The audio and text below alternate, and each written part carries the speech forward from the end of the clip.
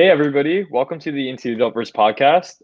Today's another interview episode, and we got a good one. We're going to be talking to Justin Nguyen, and he is the host of the Declassified College podcast. It's a iTunes Top 100 podcast, and it's basically the ultimate guide to navigating college. And he does a lot of really cool work on it, which we look forward to discussing today.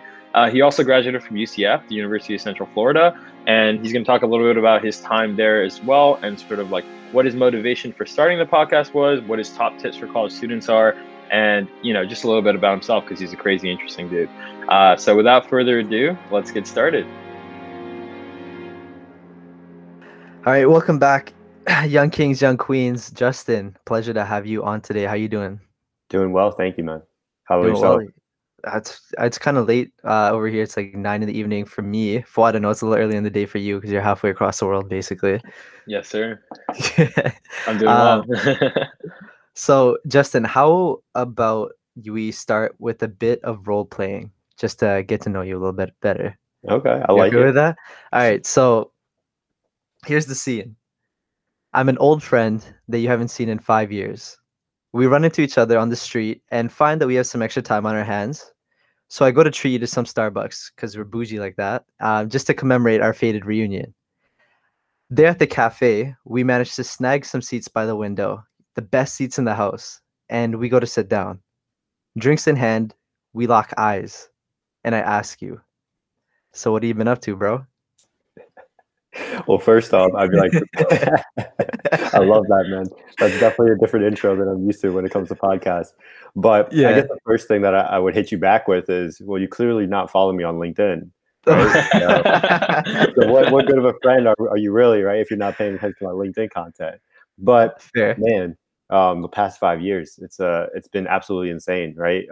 I would literally not be where I am right now if it wasn't for LinkedIn, but it's definitely not where I thought I would have been if you asked me 5 years ago, right? So if we're going back 5 years, I was a freshman or a sophomore in college, and I was still sort of going down the very stereotypical Asian path of my parents wanted me to be a doctor, lawyer, engineer, and I chose the athletic training route. So I was doing that. The bios and chems just weren't it for me. And I was playing a video game called FIFA, and my roommate also played it. Oh, I love FIFA. Which one? Which one though? I think this was, 5 years ago, so it's got to be like FIFA 14, FIFA 15 or so, right? Those are great. Those are great. Sorry, so we're playing, so we're playing FIFA, and then Ultimate Team. There's like the stock market aspect to it, which I didn't realize what it was until my friend was explaining it. And I traded to 1 million coins in like the first 3 months. And my roommate was like, "Dude, like, how are you doing this?" Like, and I'm like, "Oh, I just see patterns. I'm doing a little research on YouTube, little things here and there." He's like, "You can do this in real life and make a lot of money." I was like, "What do you mean?" Because I didn't understand like stocks, and that sort of got me into the world of finance, which then got me into business and entrepreneurship. And then how that leads to Get Your Grind Up and Declassified is I got like the good grades, pretty much doing everything that my parents told me to do and everyone around me. But I tried to apply to internships, and I applied to like 50. And I didn't even get a call back. And I was like, what the heck's going on? I have a 4.0 and then join the clubs where the kid with a 3.0 is getting Goldman Sachs internships. And I'm over here twiddling my fingers. So I've during this whole time, I figured out like a whole bunch of different cheat codes along the way. And when I graduated, I had 5 internships at like 3 at Fortune 150 companies and 2 at other startups. And then I had a full-time job offer from one of the big 4 companies to do consulting, which I ultimately turned down because I wanted to pursue everything that I'm doing now. But it was sort of like I had hit all of the things that I wanted to hit in college. And I realized that those goals, a lot of college students don't actually get to see, so to say, especially finding that job. So I wanted to be able to give back and showcase to all these students, especially the ones that come from a non-traditional background. Like both my parents are Vietnamese refugees, where they're just grown up to, or they're taught growing up to listen to their parents. So I want to be that voice that they can be like relate to, as well as be someone that can give them adequate advice in terms of how to navigate the world of college. Right. Yeah. And we will touch on the non-traditional background like a bit in, I guess, a little bit later. But I just wanted to kind of dive in a bit more into what you're doing with the Get Your Grind Up, like just the whole movement. If you want to talk about that a bit. 100%. So what started off as a joke on my Instagram, my Snapchat story, it's sort of turned into this movement, and we have now this very specific route that we want to go, but it by no means started off this way. So essentially, long story short, it started off as a podcast. We just wanted to talk to really interesting people, but then it's grown into this place where we want to help out college students navigate their way through college, because we know how difficult of a time it is, especially during times right now where unemployment rates are extremely high. So what it has turned into is, I've realized throughout the time, most career services individuals, the reason why they're so bad, at least from a student perspective, is because they haven't necessarily had to find a job in the past 10, 15 years. And especially now with how fast technology moves, 10 to 15 years is like 100 years in terms of technology years, right? So how can they give adequate advice to people like yourself and yourselves and I? So, and then the other side of it too is there's a lot of relevant information from people that are career coaches that have just either gotten jobs or they just recently left their job to pursue their career coaching full time. But what would end up happening in like 5 or 10 years is they end up aging out as well, since they don't necessarily have to go and find a job. So what we want to do with Get Your Grind Up is build up this brand, this community, this movement where all of this information is always staying true and staying new, by being able to crowdsource the career education, essentially. So that's why with our podcast, yes, I am sort of the voice behind the show, but each episode we're getting 3 to 5 different perspectives where they have real life in action advice, so that it wasn't stuff that worked 2, 3, 5 years ago. It worked a few months ago or a couple weeks ago.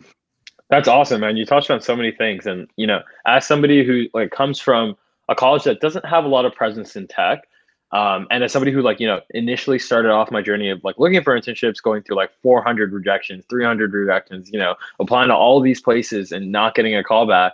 And going to my career services office and being like, hey, how do you guys help me? How can I do this? It's, obviously something's not working, and being met with advice that was, well intentioned, but not current, not in my specific industry, not given by people who, knew the industry that well. I super relate to that. So I think, that's such a cool mission. And I think it's really important, like you mentioned, to make sure you're staying current. Cause as a software engineer, dude, we learned something yesterday and by the next day it's being phased out by Google. You know what I mean? So it's pretty crazy to see how fast things run. But yeah, I had a question kind of just on that note. What made you want to venture specifically into podcasting, to encapsulate this journey and this kind of advice and this platform? And why do you think podcasting is the route that you chose to go to serve the people that you want to serve? I mean, I think for me, the reason that I chose podcasting was mainly because of the barrier to entry, right? All of the YouTube content that I was looking was so high quality, and I was like, if I want to start on YouTube, then it'd probably be a shit show, right? Recording from my iPhone or anything like that. But then now, right, you're looking at Mr. Beast and seeing how fast he's grown. It's actually possible to use just your iPhone, at least from the start. But the reason that I looked at podcasting was you can legitimately throw, you guys know, a good sounding podcast for under $200. And if you're really savvy, for under $100, right? I still use pretty much the same setup that I have from the beginning. And I think it cost me $120 all around. And then depending on what you use for your hosts and your website and stuff, you can get that for cheap or free, even for some of the services. So that's why I think we started off with that, but also it was new. And by being able to leverage the newness, if that's a word, of a platform, we were able to land some pretty cool interviews at the beginning, which then added credibility to our name, so that when we did launch the second one, we had some brand recognition overall. I love how the whole this everything that you are now kind of with this whole platform, everything started as a joke too. I just wonder how many dreams that could have panned out have been lost along the way. And I love that you didn't let the lack of preparation, I want to say, in starting out, deter you from actually getting started on everything, right? Because it's easy to throw around excuses, but at the end of the day, if you're throwing out excuses, you're not executing on your goals, and finding new ways to pivot and finding new solutions for the problems that you have is an essential skill moving forward for any success at any degree. And I guess on that note, let's talk about pivots a bit.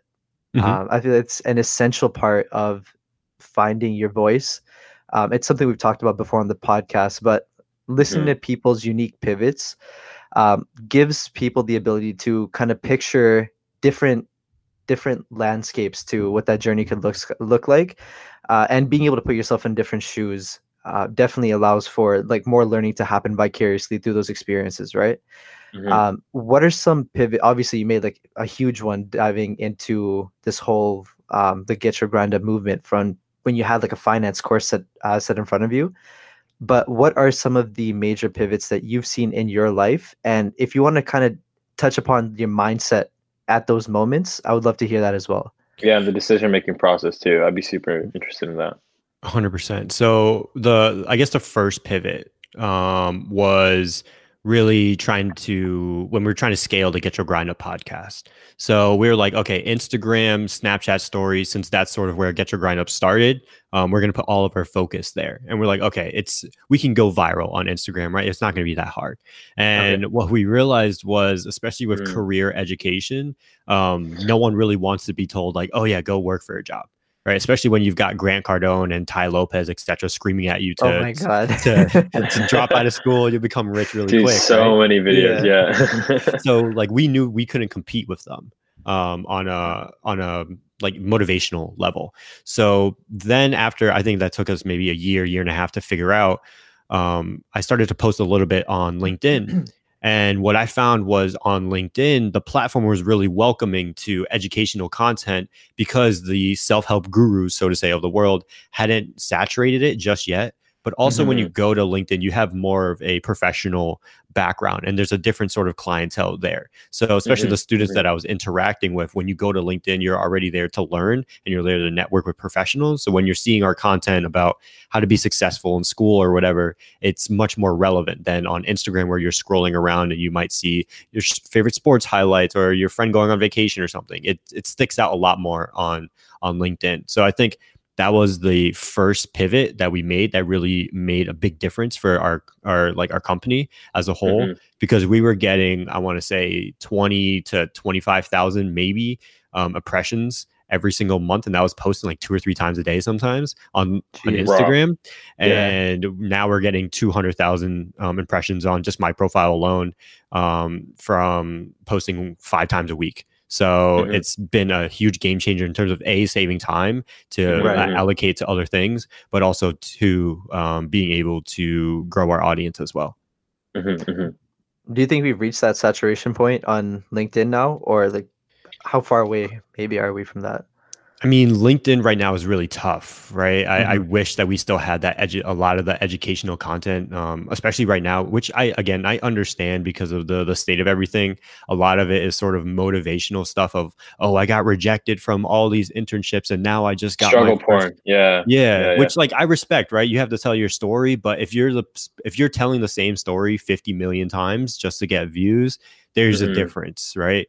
So that's the only thing that is really annoying from my perspective is I try to say something a little bit different every single day, like a different perspective or a different lesson, where I'm seeing people recycle the same content because they know that it works, of like, oh, I got rejected by this company and then a year later I got accepted. Here's how I did it. And it's literally, I've seen this post at least 10 times from the same user over the past like month and a half.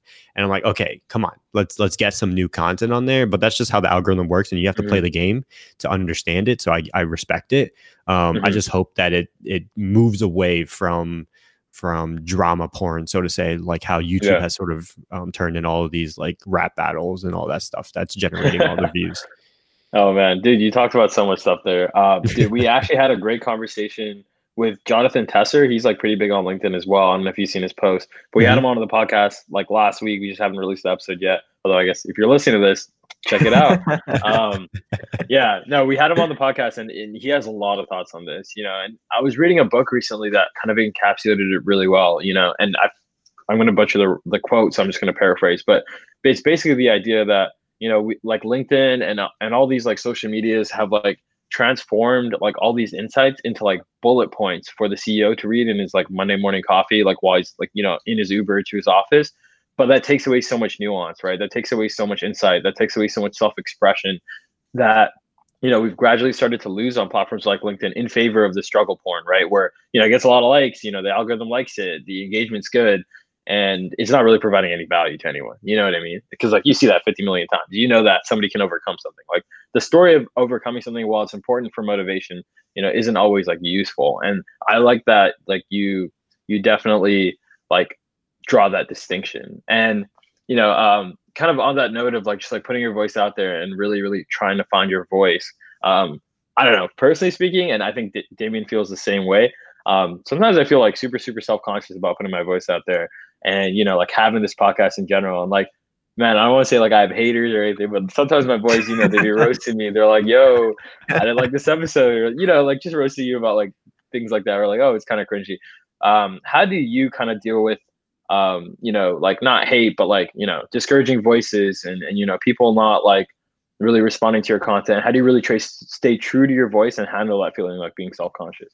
Yeah, I mean, I had never really dealt with that many haters, right? I was lucky enough that when we were on Instagram, where more haters live on, we weren't big enough really to get haters. But we did have one, and it was called Shoot for the Stars. So I don't know who started it. I still don't know to this day. But like when I found out about it, because they were like tagging me and they photoshopped like my head onto like a photo and everything, I was like, "What the heck is even going on right now?" What? Oh my god! It was hilarious. Like I'll show you guys after this.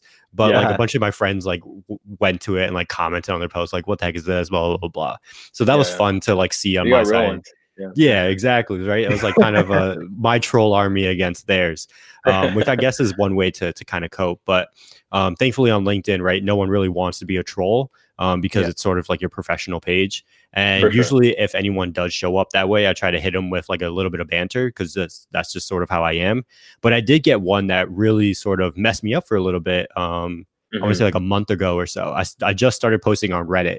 So Reddit obviously is like the king of trolling and everything like that.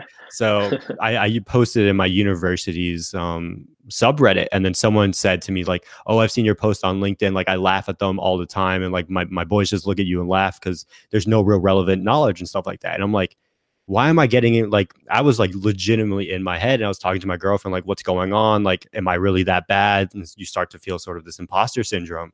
But what I realized was like, yo, that's one message. And I've gotten consistent messages through LinkedIn of like, yo, thank you so much for this podcast. Thank you so much for this post, blah, blah, blah. And when I look at that, it's like, okay. Now it starts to make a little bit more sense. It's just one person out of 50 million, like 50 other people. 50 million. I wish it was 50 million. But it's like that quote again. I'll butcher it the same way that you did, where it's like the whole crowd can be cheering, but you'll hear that one boo. And that's sort of how it is. But I think the way that you get through it is trying to take it, look at it for what it is. Maybe there is some truth to it, and then seeing how you can take that to like change your content or your voice or whatever it is a little bit. But then ultimately saying it's your voice. And if other people are saying they like it, that's all that really matters, because as long as more people are saying yes, then, and they're paying attention to your content, then that means your voice is interesting. And at the end of the day, that's what pays the bills basically. Yeah, man, dude. I don't know if you're a David Goggins fan, but we had this idea that we started kind of based on David Goggins. But David Goggins is this thing where he has like a jar of things he's overcome, and so like anytime he's not feeling like motivated, or like he feels like he's kind of like out for the race or whatever, like he reaches in that jar and he reads like something he's overcome, right? And he's just like, yo, if I could overcome this, I can overcome this too. Right. And so what we did was you created like a shared iPhone album of just like people with positive messages, bro. Cause honestly, like, yeah, we haven't had haters or anything like that. We didn't have like a shoot for the stars or whatever. But at the same time, it's like, like even when you're like, if listens drop off, or like, like a friend's like, oh, dude, I didn't really like this, or like whatever it is, like, things get you down. So we created this like shared iPhone album where it's just like screenshots of people supporting us. And dude, it like, that's like the one reason I keep going, man. Some days I'm like, no, I'm not gonna edit this. Like I'm tired. I just like coded for 9 hours. I don't want to look at the screen anymore. But like those little moments, like you need something like that to like kind of pick you up for sure. Definitely, because it's like you get to finally put a face, and I think we forget to really acknowledge a lot of the good things that come out. Like for instance, with me, I just recently started sort of doing the same thing of taking screenshots and stuff of whenever someone sort of messages me back of saying like, thank you so much for this, or I really like the podcast because XYZ. And I think when you see that like Joe Schmo 67 or whatever hates on your stuff on Reddit or Twitter or whatever it is, it's like, oh shit, like freaking Joe, right? But then if you're looking at like, then you go back to that album, like you said, and And I don't know, John Doe was like, oh my God, thank you guys so much for your podcast. Like the adult first podcast really helped me out. Then it's like, okay, that feels a way more better than when you listen to the hate comment. So that's definitely a way to cope 100%. I don't know if it's weird, but I'm kind of looking forward for till when we get our first hater, because Oh, yeah. that's when I know we're I was making it, too. right? I was too.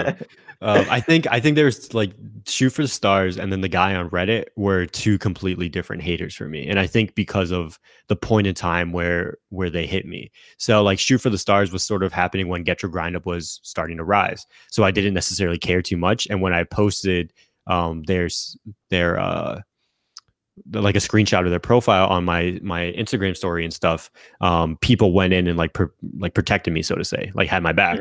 But with Reddit, I've been sort of in not necessarily a low, but there hasn't been many small wins lately. It was just kind of been flat. So because it hit me then, it felt a lot more because I hadn't had a lot of things going on.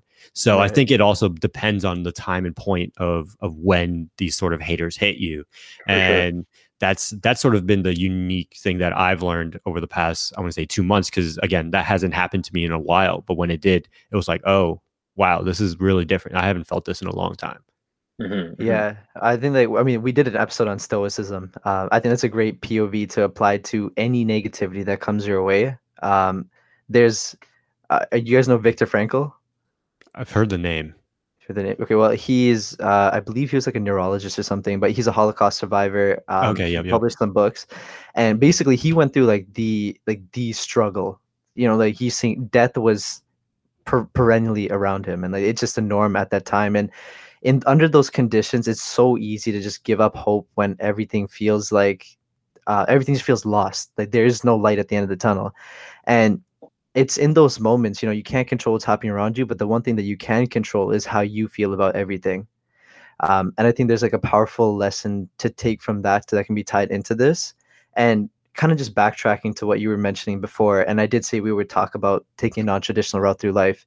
But you're mentioning how, you know, that imposter syndrome was kicking in like in the early days and everything. And I think when it comes to taking a non-traditional route through life, there's no real structure to that. Like there's no archetype to follow, and it feels like you're just doing everything for the first time, and the uncertainty is so hard to deal with in those moments. But from your own experience, is there any advice that you would have for individuals trying to take that non-traditional route through life? Yeah, I think if you're going to go down the non-traditional route, you've got to have a strong community around you, whether it's the community that you've built with your business, podcast, whatever that may be, or if it's like having a strong family support, or for my instance, like my girlfriend has really helped me out with like a lot of times of like lulls and stuff. That's sort of where you need to build a community, because without that, the tough times, and are going to be those, it's going to be really tough to get through on your own. And I think that's the difference between a lot of the really successful people, is when you look at how they became successful, most of the time they didn't do it just by themselves, right? They had someone along with them that were like, hey, we're going to get through this. We'll figure it out. Like, yes, it might suck a lot right now, but in a few months, a few years, it's going to be amazing. And without those people there, like telling you and kind of edging you on, it'll be really lonely and really tough. So I would say if you're looking to go down that route, find a good core community around you in some way, shape, or form.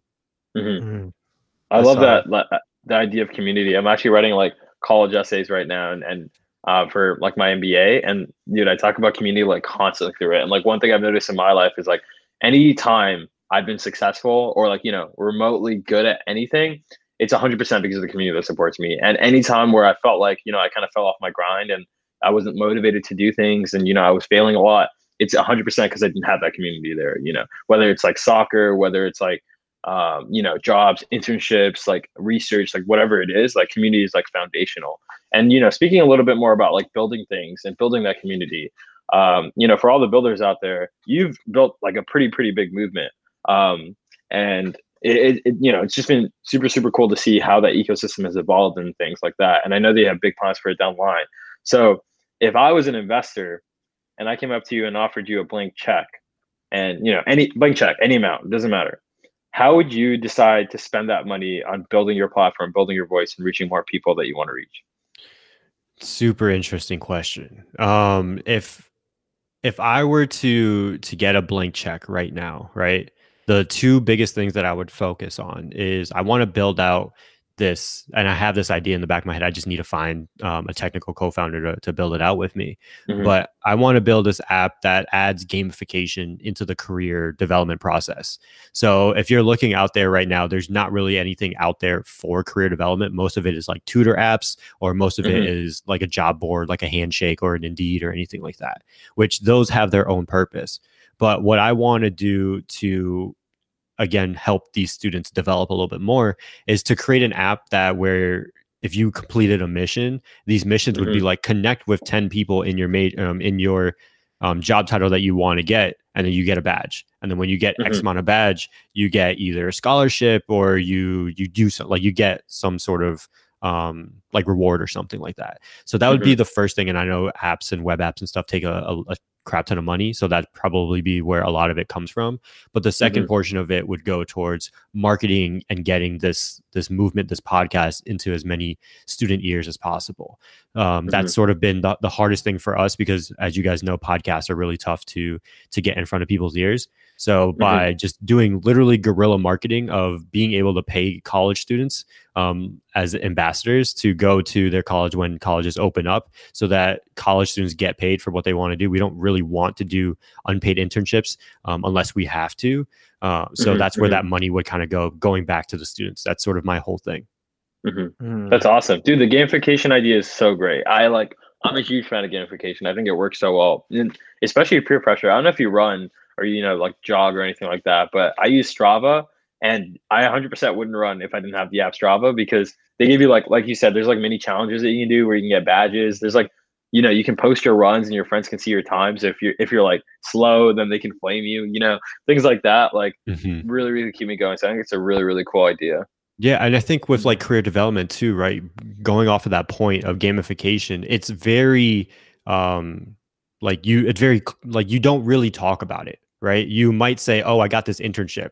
But that's really Hmm. all you say, or "Oh, I got this job offer." But no one really Hmm. talks about what they did to get there until after the fact. And I think adding a gamification piece of like, "Oh, I just completed talking to 10 people that work at Twitter," or "I just completed talking Hmm. to 10 people that work at Google," whatever it may be, Hmm. getting that notification as like a competitor is like, oh snap, Fawad did it, right? And I know Hmm. I just butchered your name. I'm so No, sorry no, for you that. got it. You got it. You got it. You got it. So Fawad just did it, right? I need to go do it too because I'm competitive. I want to beat him in sort of Hmm. that way. But because career development is sort of in the space of you don't really tell anyone until the end goal, no one actually knows where they stand until it's too late. And I think that's why you have a lot of seniors when they see their friends graduating and having college job offers, they're like, Hmm. dang, man, like what were they doing different? They were at the same parties that I was at, right? They were taking the same classes that I was at. What were they doing different? Why are they there and I'm here? And I think that would be a good way to sort of showcase that journey, that college journey. I Hmm. love the like transparency that's involved with that too. And again, like going back to the notion that we only see everybody's successes. I think that's a unique opportunity to even just help out the people that might be straggling a bit behind, if there were, say, like a leaderboard for everything, right? And building that, I guess, like a community around that is such a unique way to kind of get everybody up with you. So I really love that mission. Uh, you do talk a lot about success in college, and like again, like crowdsourcing all your tips, which is a really unique take on it. And I love that you're doing that. But like college can tend to be a microcosm of sorts, right? And like it's very insulated from the real world. Do you think that the skills required to succeed in college translate well into the real world, or is there kind of different set that you need to focus on to lay the foundation in order to be truly successful? So I think college, universities in general, they do a really good job at teaching, right? We might like joke around and we say like, oh, I'm just like on like Quizlet University or like Chegg University, whatever it is. But at the end of the day, they do a pretty decent job in terms of learning. And that's why I don't think online education has really taken off, because if you look at completion rates for online education, they're usually really low. Now, What they do a bad job at is showing you how you can actually use what you've learned in real life. And I think they're still trying to figure out how to do that, because information is not necessarily that important, but knowing how to translate that information into learning how to actually code something, or learning how to actually market something, that's what's important, right? A lot of marketing professors, they teach like the 4 Ps of marketing, which is great. But then when I go back to a marketing class and I say, hey guys, what's a landing page? And no one raises their hand, then who really cares if you know what the 4 Ps of marketing are if you don't know how to apply it onto a landing page, right? And that's just top of funnel of everything. So that's what I think they need to fix and figure out, because once you teach the students how to actually apply things, like they're doing projects and they do them pretty well. But I've talked to so many students where they've completed a capstone project and like, yeah, I did a Microsoft Excel worksheet and I did a financial analysis. What does that mean? And I'm like, dude, if you know how to talk about that, that can mean so many different things on your resume if you know how to word it the correct way. And that's what school's not teaching. And I think that's sort of the biggest differentiator when it comes to Ivy League schools and like regular tier schools, so to say, is I think they do a better job of showing you what the tools are that you're actually learning in school and how to use them. Yeah, no, I definitely agree. Dude, I'm doing my capstone next year, and like, what's cool about my school, at least in engineering, is like a lot of people actually end up turning their capstone into companies, and that like culture of entrepreneurship is cool in tech. But I think I agree with you so much, and like, even towards the beginning of our degree, when that wasn't like more emphasized, like, dude, it's just like you're learning equations, and like, what are these gonna do? Like even coding, like you code in a microcosm, and then your prof says it's good or it's bad. But that's not how code is written in the real world. Like code is like a living, breathing document, and like everybody contributes to it. You have discussions around it. It's like literature almost, and like that's not shown in school at all. So given this kind of disconnect between like school and the real world, what are your personal views on a college education? Do you think it still stacks up in 2020 to go to like a 4-year college, pay 35,000? I know you went to like a state school, so your tuition was probably a little less, but I was listening to your episode on student debt, but because I have a lot of student debt. But what's your personal opinion on college? Do you think it stacks up? Is it worth it in 2020? And if it's not, what are some good alternatives? Yeah, so I think it's very situational. And the reason I say that is because if your parents have a lot of money, right, and money's not necessarily a thing. If you're paying 5,000 or 50,000, then it doesn't necessarily matter. But if you're coming from like an average, I would speak from the American standpoint of like going to your parents make, I don't know, $50,000 to $100,000 combined, and the school that you want to go to costs $35,000 a year. Then it might not necessarily make sense, especially if you're going for like an English major or a non-technical degree.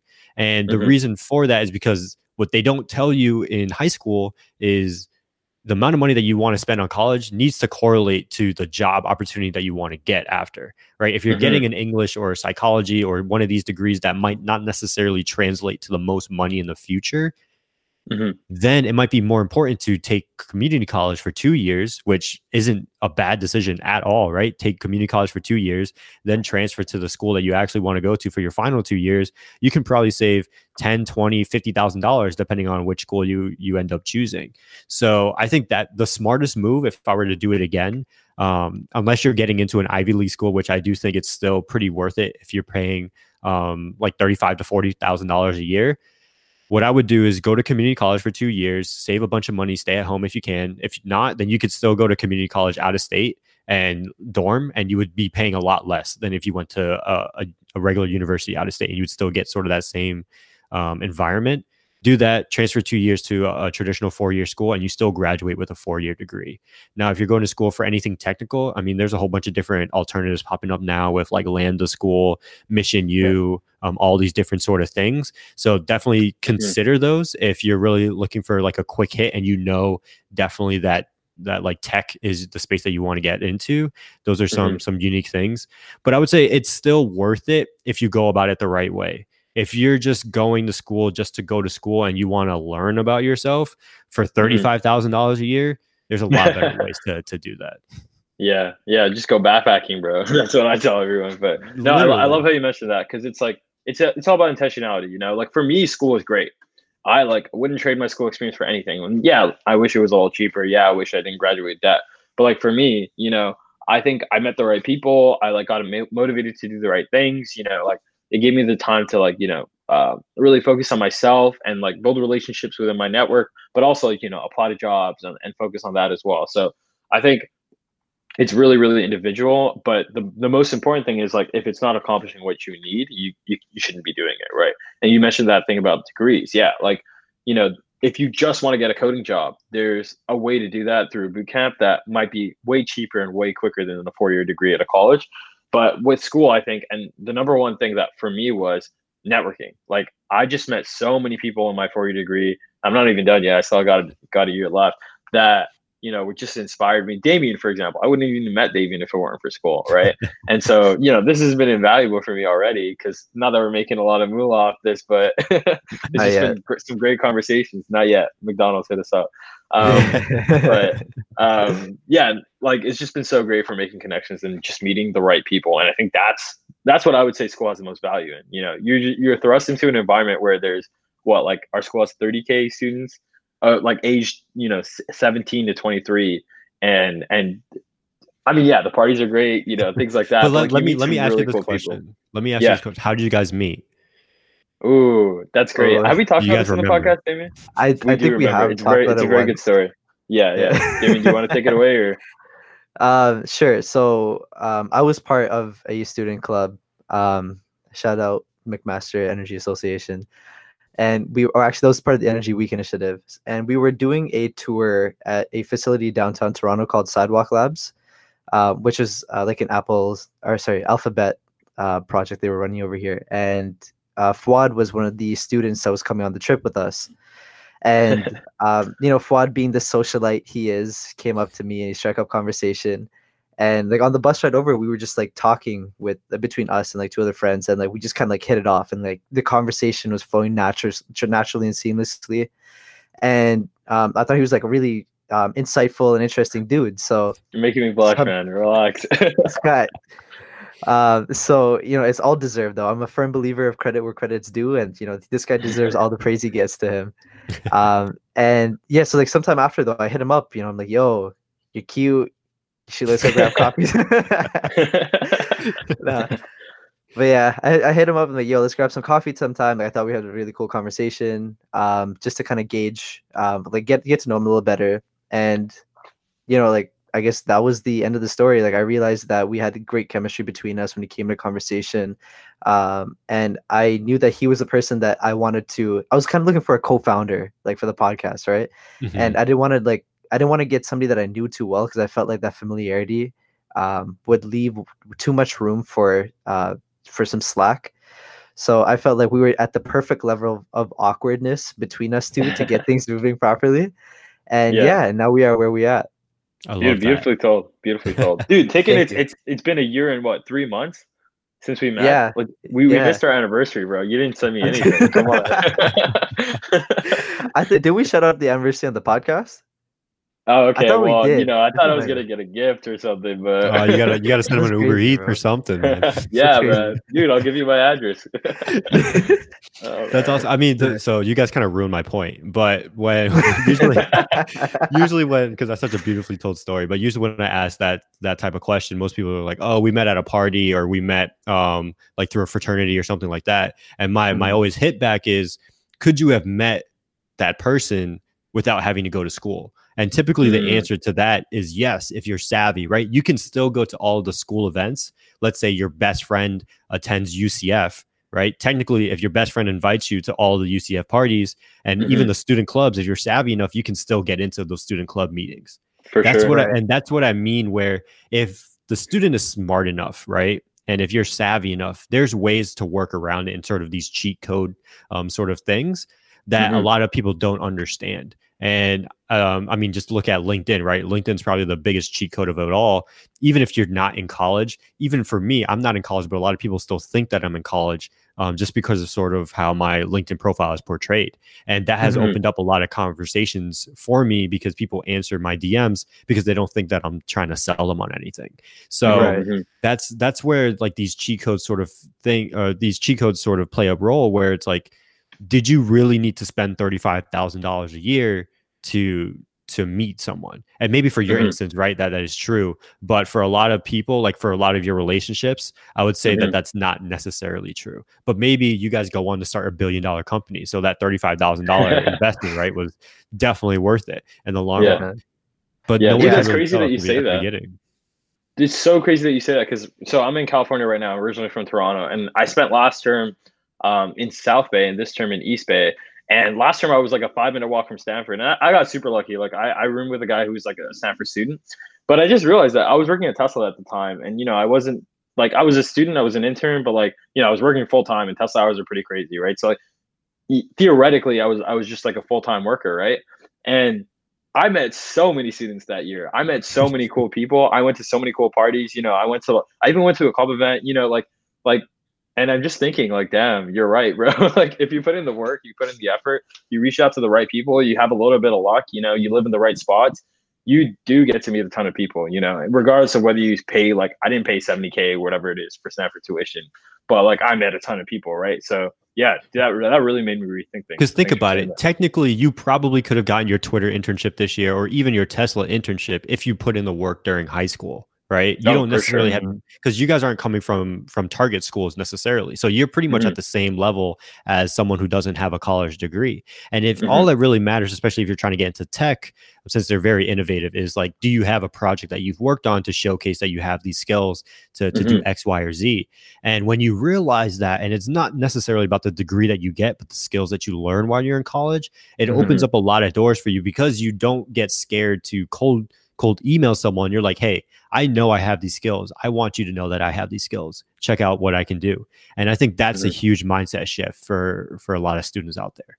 Yeah, I think like even like these intangibles that we're talking about, right? Like a lot of this, like the really valuable things that we get out of it, like the cheat codes, are intangible. It's like how you go about it as opposed to the actual thing itself. And for like I just like speaking on my own experience, like I think college was worth it for me just because it's crazy how siloed you can be until you get thrown into different sorry, what's the word? Different environments, sorry. And I honestly like, so I come from this little town called Brampton in Ontario. And for for me, so a little bit of background, Brampton's like a suburb of Toronto, and people from Toronto like myself, we kind of look down on it. No, but, I feel like I know someone from there. Like no lie, I think I know someone else from there. Tory Lanez, if you know Tory Lanez. Okay. He's from Brampton. Yeah. Small name, small guy. But like yeah, because like that community can really be siloed, and like I honestly, this whole world that I've been introduced to now that like LinkedIn has really exposed to me, I did not even know it existed. And going to college, and I was a huge introvert too, so I never would have found out about this stuff. But I was thrown into just these different experiences. I met different people, and it really broadened my POV on things, and that fast tracked me to finding those cheat codes.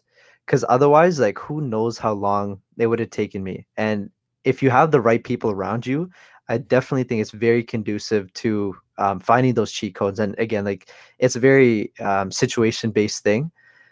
But for someone who just has no idea like what's happening, again, it's a situation by situation basis. Again, like based on like financial incentives and everything. But I definitely think that the development you gain as an individual along the way is invaluable.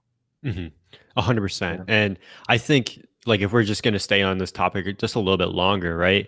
When it comes to the college experience, I don't think there's anyone out there that sort of debates how valuable that is. I think the debate is that college experience worth $35,000 a year or however much you're paying? And I think that's where a lot of people are held up, which is completely understandable, right? Is it worth to risk $35,000 to maybe meet the person of your dreams, so to say, the way that you both have, right? I don't know. I mean, people on The Bachelor might say yes, right? They probably get paid over $35,000 to be on that show. But what I mean by that is there's so many different hacks that you're not taught in high school to mitigate that risk, right? Yeah. No one everyone in high school is focused on getting scholarships, and everyone's just applying. But what they don't tell you about getting scholarships is it matters what your story is. And especially in high school, no one knows how to tell their story. And that's why you end up with a bunch of students who are able to win so many scholarships because they understand their story, they understand how to leverage it. If you taught high school students how to actually tell their story instead of writing a 5-paragraph essay for every single assignment using MLA format, so many more students would get scholarships and be able to actually afford college. Like there's a crazy stupid number of scholarships that get unclaimed every single year. And it's because college students don't actually, or high school students don't know how to find them. And I think that's, I mean, if we're going to talk core problem, that's what it is. Oh, there's oh man, like this is Pandora's box. Like education is the Pandora's box here because it's something that I'm personally very passionate about as well. And I like looking at like different modalities of delivering education and how outdated our system is over here.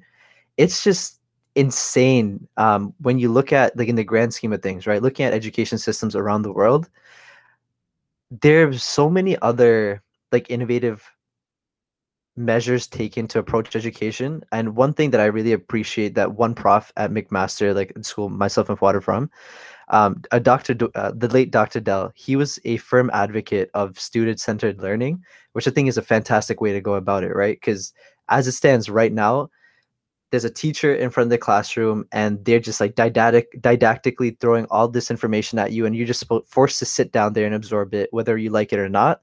And there are these standardized measures that, and I mean, this quote gets attributed to Einstein all the time. Like, if you judge a fish by its ability to climb a tree, it'll go its entire life thinking it's dumb.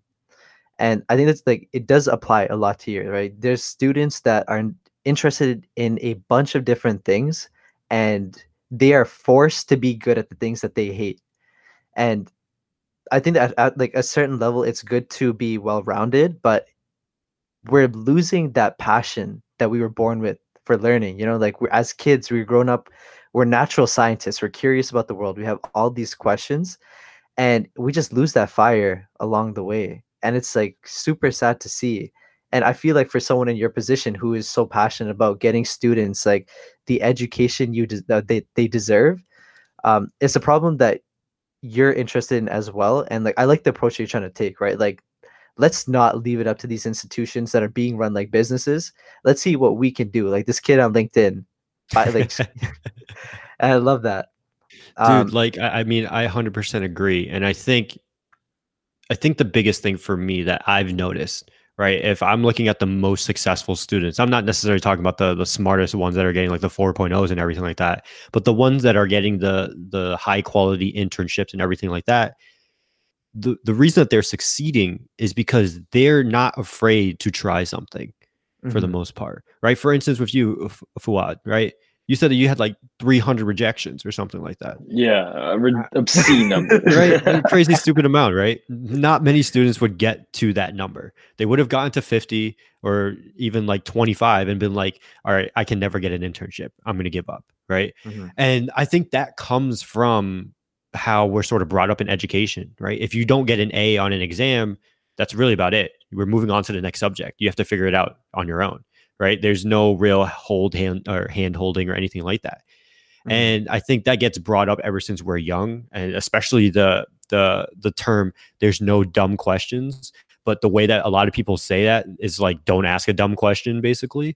When in reality, learning how to ask a good question can open so many doors, right? So you guys many. are learning. You guys are learning this firsthand, right? Being able to conduct a great conversation, and I'm sure you guys have probably taken these tips into your own like internship interviews, right? Yeah. Where it's like when they ask you, like, do you have any other questions for us? Instead of saying, oh, tell me more about like your work culture, or like tell me what a day looks like in your job. The worst question you could Right? ask. But that's what they tell you to do in school. And it's like, if you're doing that, A, you sound like a robot and you sound terrible, right? The recruiter on the other end has probably answered that question a million times. But B, it's not leading to any interesting conversation. And that's what people don't realize. Like, being able to hold an interesting conversation is game changing in your life. In all aspects. Dude, so many tips. Yeah, like, dude, I wish we could go down every rabbit hole that we find, but I want to keep this conversation a little bit more centered on like some of the stuff that you're working on, and why you're such a unique guest on this podcast. One thing that we talked about a little bit about in our conversation before this was like how you really want to systematize this process of like finding new tips as the industry changes. So I want to ask you, like, how are you keeping your platform current, even though you're now not in college anymore? And how are you finding these voices to bring onto the show that really have the most current tips and the most current knowledge on how the job industry is changing, how college is changing, and how students are adapting? 100%. So thankfully, I have the LinkedIn community that I've been able to build. And sort of how the process has been working so far is I'll put out either a poll or a post of like, hey, what are some questions that you have about college? And then I'll get people to comment on it. And then now I've got a list of questions that college students want. So I'm not really coming up with questions that I think are relevant. I'm actually getting college students to ask these questions. So I know that this is something that they want to hear. When it comes to getting these insights of people that are actually in like the fields and working and to try to find internships or whatever it may be, what I do is I reach back out to my audience and say, hey, this is an upcoming topic. For instance, one of the episodes that is coming up is like studying abroad. What advice would you have for students that are planning to study abroad? I just put out a post of saying, hey, anyone who has experience studying abroad, leave a comment where you studied abroad in, and I'll reach out to you. So they just have to leave a comment. I'll reach out to them, ask for their email. And then once I get their email, I send them sort of like a form for them to fill out, and they send the audio over. So then it becomes whoever's motivated enough to actually send the audio over, I get to hear their voice and their story. So I think on the post, I got like 120 something comments or something like that. And from that, I probably got 60 to 70 people to respond back to me. In terms of like in DMs and stuff. And then from those DMs, like right now, today was the deadline to submit your response. I'm probably at like 15 or 20 responses. So now I have 20 people to sort through, which again is a lot, but it's good enough to get good information from there and unique information as well, so that I can take 3 to 5 of their voices, put it into an episode and make it sound really good and have good information for people like yourself who are tuning into it. Right. Oh, that's such an innovative like take to finding all this information. And I guess like this is what LinkedIn is here for. And like I love that because it's just actual valuable content that we're seeing. And again, like not that struggle porn that we're so used to seeing cluttering our timelines. You were talking to us a bit about your kind of final vision for everything, right? Like the South by Southwest.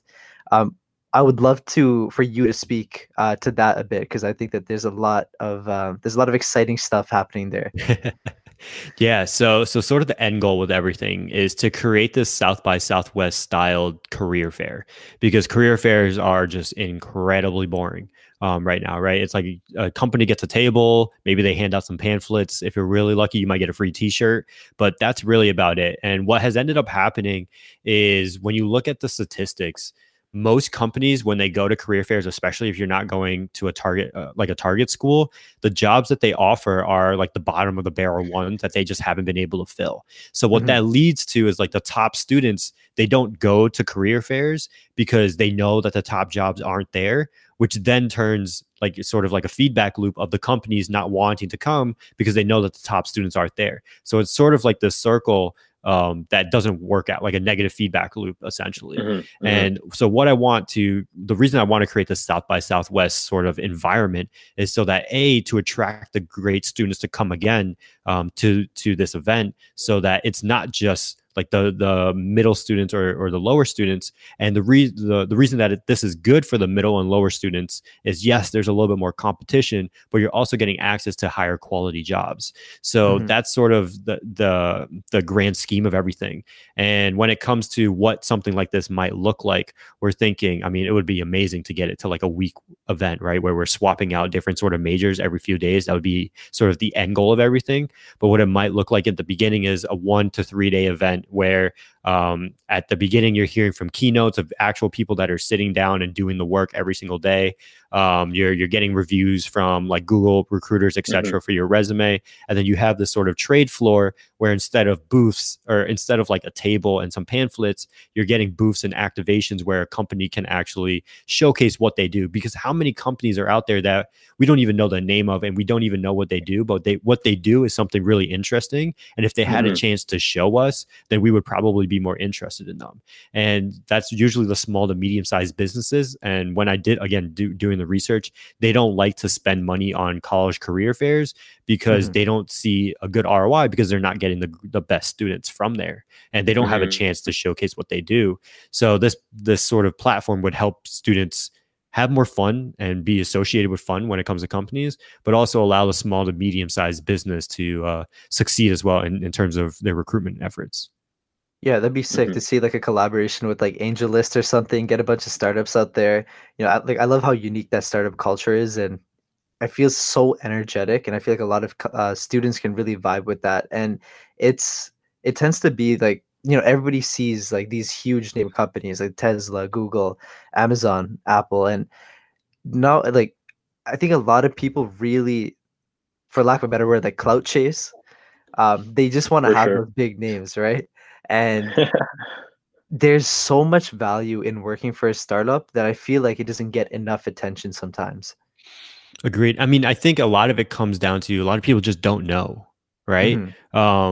We grow up knowing about Google, Facebook, the Fortune 500 companies, but when you look at it, that's only 500 companies. Like, how many other companies are there in the world that you could work for? And I don't think people realize that. Even students, right, that are supposed to be very educated, the reason that career services force them to go to a Fortune 500 company is because they get a kickback from it. So that's the reason why you only really hear from Fortune 500 companies when you're on campus, because those are the only people that can afford the fees that career services pay for. And that goes through a whole nother rabbit hole of like money incentives and everything like that. Right. But that's sort of the biggest problem is these small to medium sized companies, whether they're startups or just even the local mom and pop shop in your local town, they don't have access to the students because they don't have the platform to build up that brand reputation.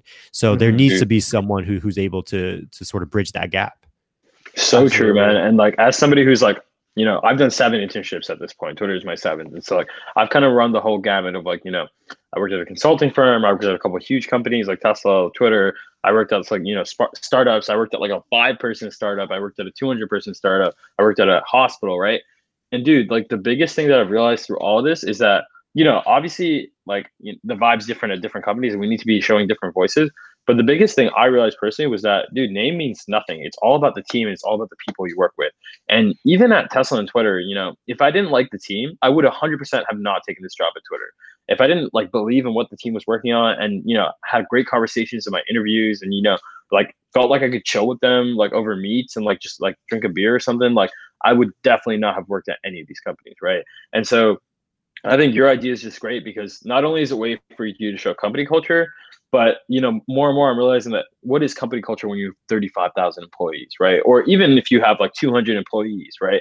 Like there's company culture, but there's also teams and you work in a team and you work with people and you need to meet those people and meet the teams to understand if that's a place you want to be.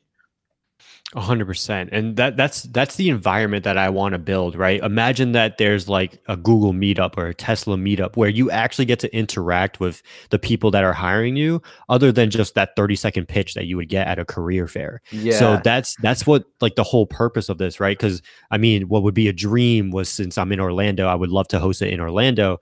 Going to Disney or going to Universal from like 6 to 12 p.m. And it wouldn't just be students, but you could also interact with like people from Tesla or anyone who wants to go to that event.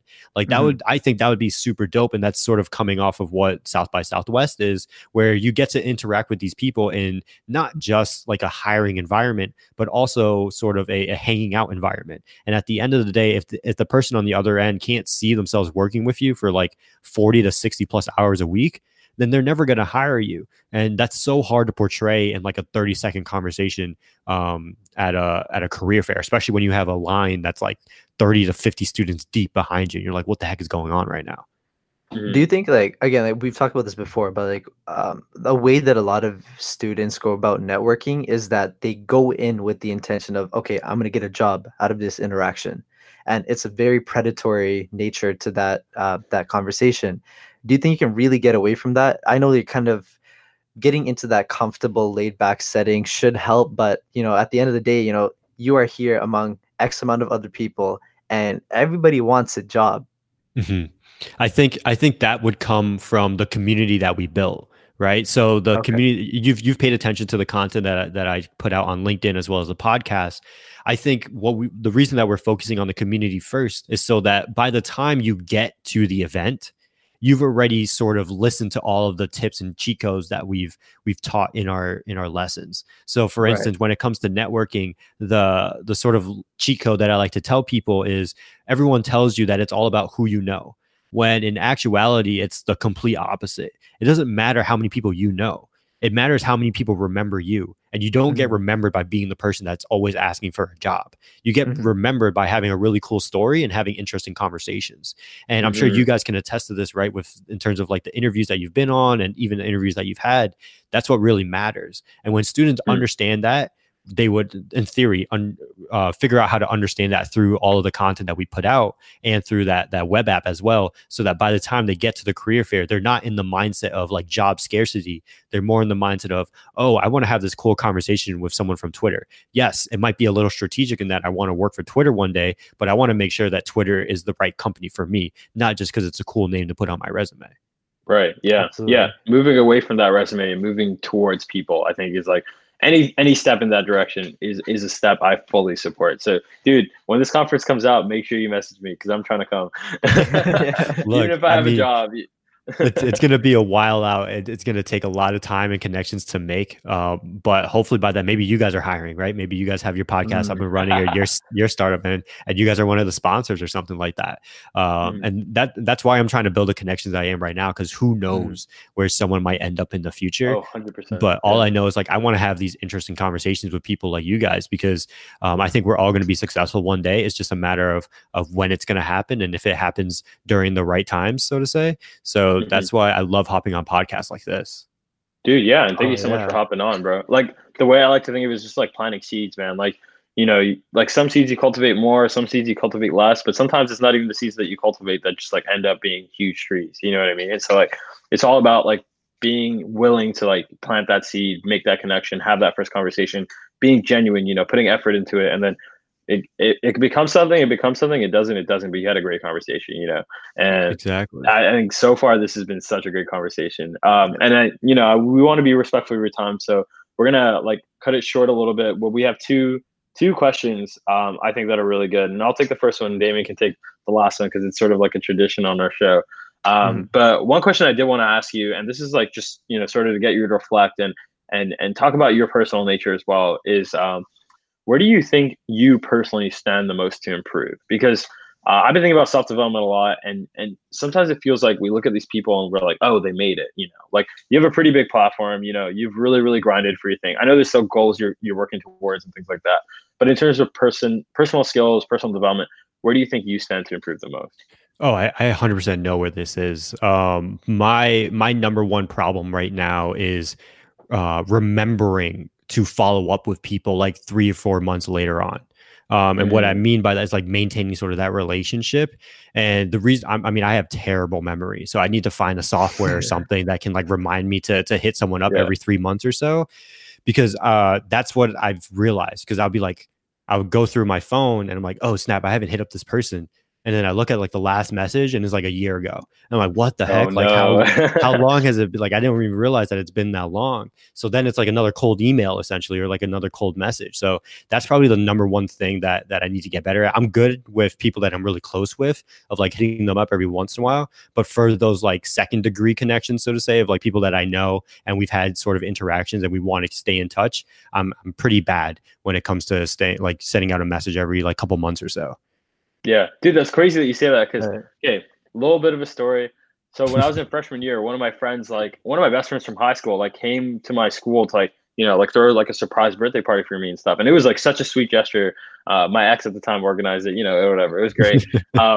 And I remember we were like going for a walk like at night after we like drank or something, and we were just like catching up. And he said, "Dude, you're really good at making friends, but you're really shit at keeping friends." And I have the exact same problem. Like not even just professionally, I also have it personally, which kind of sucks. But I'm working on improving it. So what kind of steps are you taking? Like I know you mentioned reminders. I use the Remind app all the time. I have a horrible memory too. But like what sort of steps are you taking to actually improve on that? I've started to keep like an Excel sheet, but I Mm-hmm. just have to get into the habit of checking it every once in a while. So I don't know Mm-hmm. if I mean, there's got to be a software out there. If not, this is a brilliant idea for someone out there of like building literally a network reminder app where you just input a name and then it gives you a reminder. You can set the reminder to be like every 2 months or 3 months or whatever it is. That's Mm-hmm. what I'm looking for. I haven't been able to kind of find it. I've started to mess around a little bit with like Gmail of like I'll see when the last message is and then I'll just put like I'll delay it or whatever the feature is for like 3 months so that in 3 months or whatever it'll pop back up and I'm like, oh, okay, I gotta just let me just respond back to this email randomly and say, hey, I Mhm. remember we had this conversation, would love to like just check in and see how you're doing. Mm-hmm. That's awesome, man. Yeah, there's definitely a startup idea there.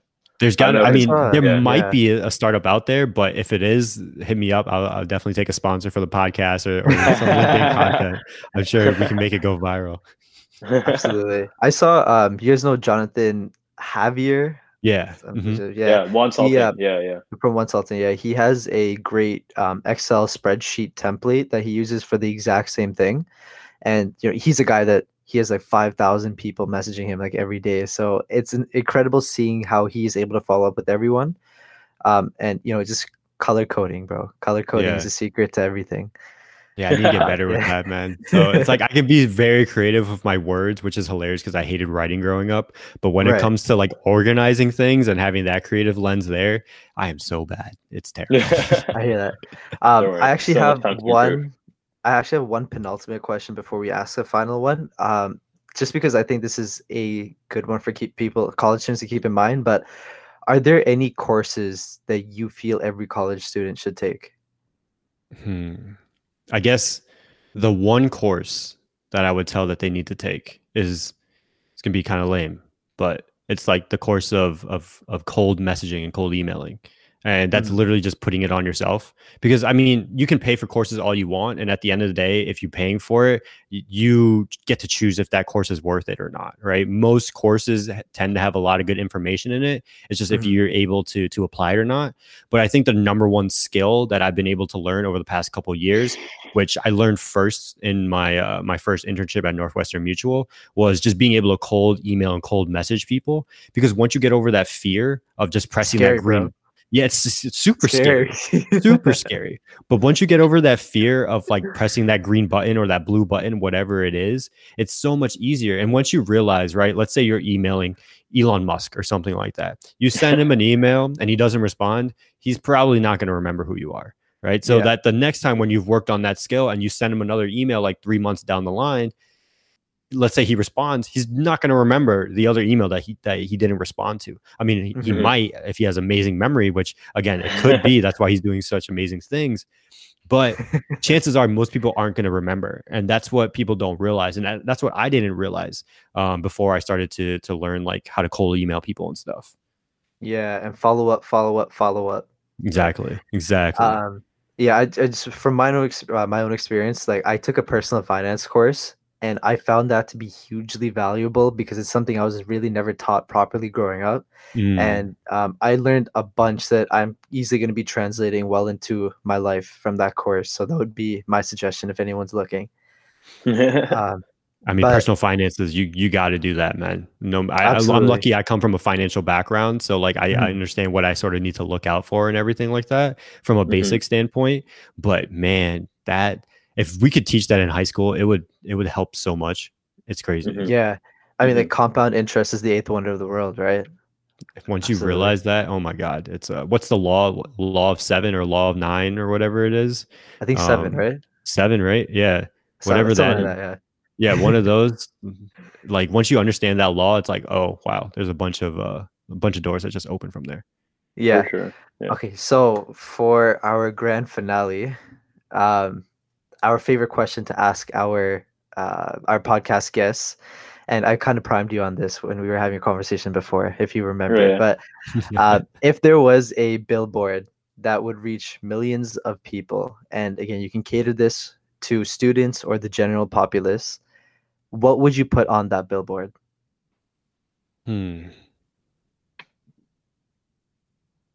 What would I put on that billboard? Take your time. I want to take like a Mr. Beast role to this. Like, do you guys know that he put like subscribe to PewDiePie on every billboard in like one city or something like that? Like he Wait, no bought, way. That's wild. yeah, it was like one of his videos. He literally, like, this was when the whole PewDiePie versus whatever that Indian company was. Like they were trying to make sure that PewDiePie stayed number one. He literally bought every every billboard in a like a state or a country, no, not a country, a county or something like that, and said subscribe to PewDiePie or something like that. So hopefully you're gonna be putting our podcast on that billboard, right? Definitely I gotta plug you guys, right? The adult verse. I wonder what would I think. Again, I don't know what the creative would be behind it, but the message that I would want to portray is that it's okay to go to community college. And the reason for that is I think community college has such a bad stigma. I mean, even myself, I remember like thinking when I was in high school, like, oh my God, like you're going to community college? Like there's no way that I could ever see myself doing that. But now that I look back and it's like, if you're not doing any scholarships or if you're not like really rich or something like that, then community college is such a smart move in the long run of just being able to save money and save debt. Because the reason that I'm able to do what I am doing today is because I don't have any student debt. And yes, I didn't go to community college, but I understand the power of not having $20, $30, $50,000 worth of student loans debt that I have to worry about paying off every single year. Like I've got a boy, I think he's paying like $1,200 every single month for the next 20 years of his life. There's no way that there's no way he could have said no to a job offer. You know what I mean? Coming out of school. So that's why I would say community college. Like if you don't have the money, community college is okay. And it's probably the smarter move. I just don't know what that would look like though. Amen to It's a great message. Dude, I super agree. I think there's so many ways to focus on what you're doing and focus on improving yourself that we just like get caught up in this idea of status. But like, dude, fuck status, man. Do what you want to do. Like straight up, like, dude, like forget about all this clout, forget about all these people, like focus on what you want to do. It's a great message, man. Exactly, man. Don't worry about playing status games. That's not going to get you anywhere. 100%. I mean, you don't play the status game until you play it, right? By accident. And I think like, look at Mr. Beast. Like, I mean, I just talk about Mr. Beast a lot because I've been doing a lot of research on like YouTube and stuff. But I'm not sure if you guys know this, but he recorded a video in like 2015 and he set it to release in 2020 or 2019 or something like that, like 5 years in advance.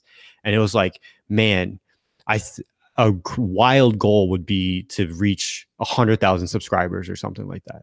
And that video released and he's at like 10 million or 15 million or something like that. That's incredible, bro. So like, you know that he wasn't ever really chasing that number, so to say. He was always just doing it to help people out and everything like that. And that video shows the authenticity behind it. So you don't play the clout game until you basically play it by accident. And I think that's where the most successful people really thrive, is like they put it off until it actually becomes a thing. Yeah, man, that's beautiful. I feel like same thing with like fame too. Like there's two ways to become famous. Either you're famous just because you're like a famous name, or you're famous because people respect you. And it's a smaller number of people that'll know your name, but the people that do know you, they have this deep reverence for you. And it's not like a Kim Kardashian. It's going to be something a little more esoteric. And you know, I love that because like fame is such an iffy thing. Again, with the status schemes as well, right?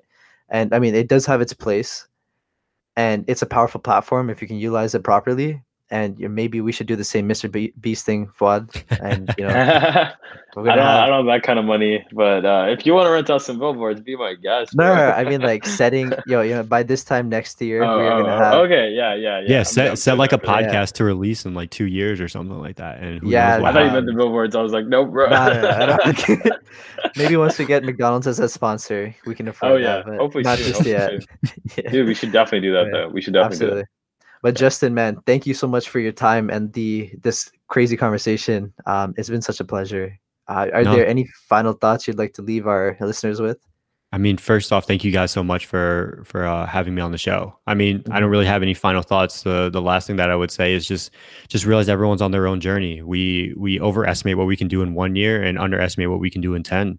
And I Mhm. think once I understood that, a lot of pressure sort of was taken off of my shoulders. Yes, there's still some times where that pressure like kind of caves in, but for the most part, really trying to understand that message can do a lot, especially when you're in that junior senior year of college and you're seeing all your friends getting internships and jobs and maybe you don't have that, realizing in 10 years you could have much more if you continue to like increase 1% every single day.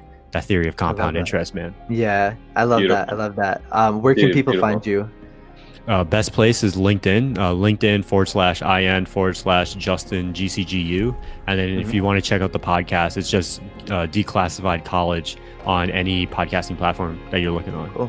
And we'll link both Perfect. those in We'll link description. those. Yeah, Perfect. dude. Anyways, thank you so much, man, dude. Honestly, such a great conversation. Hopefully we can have more.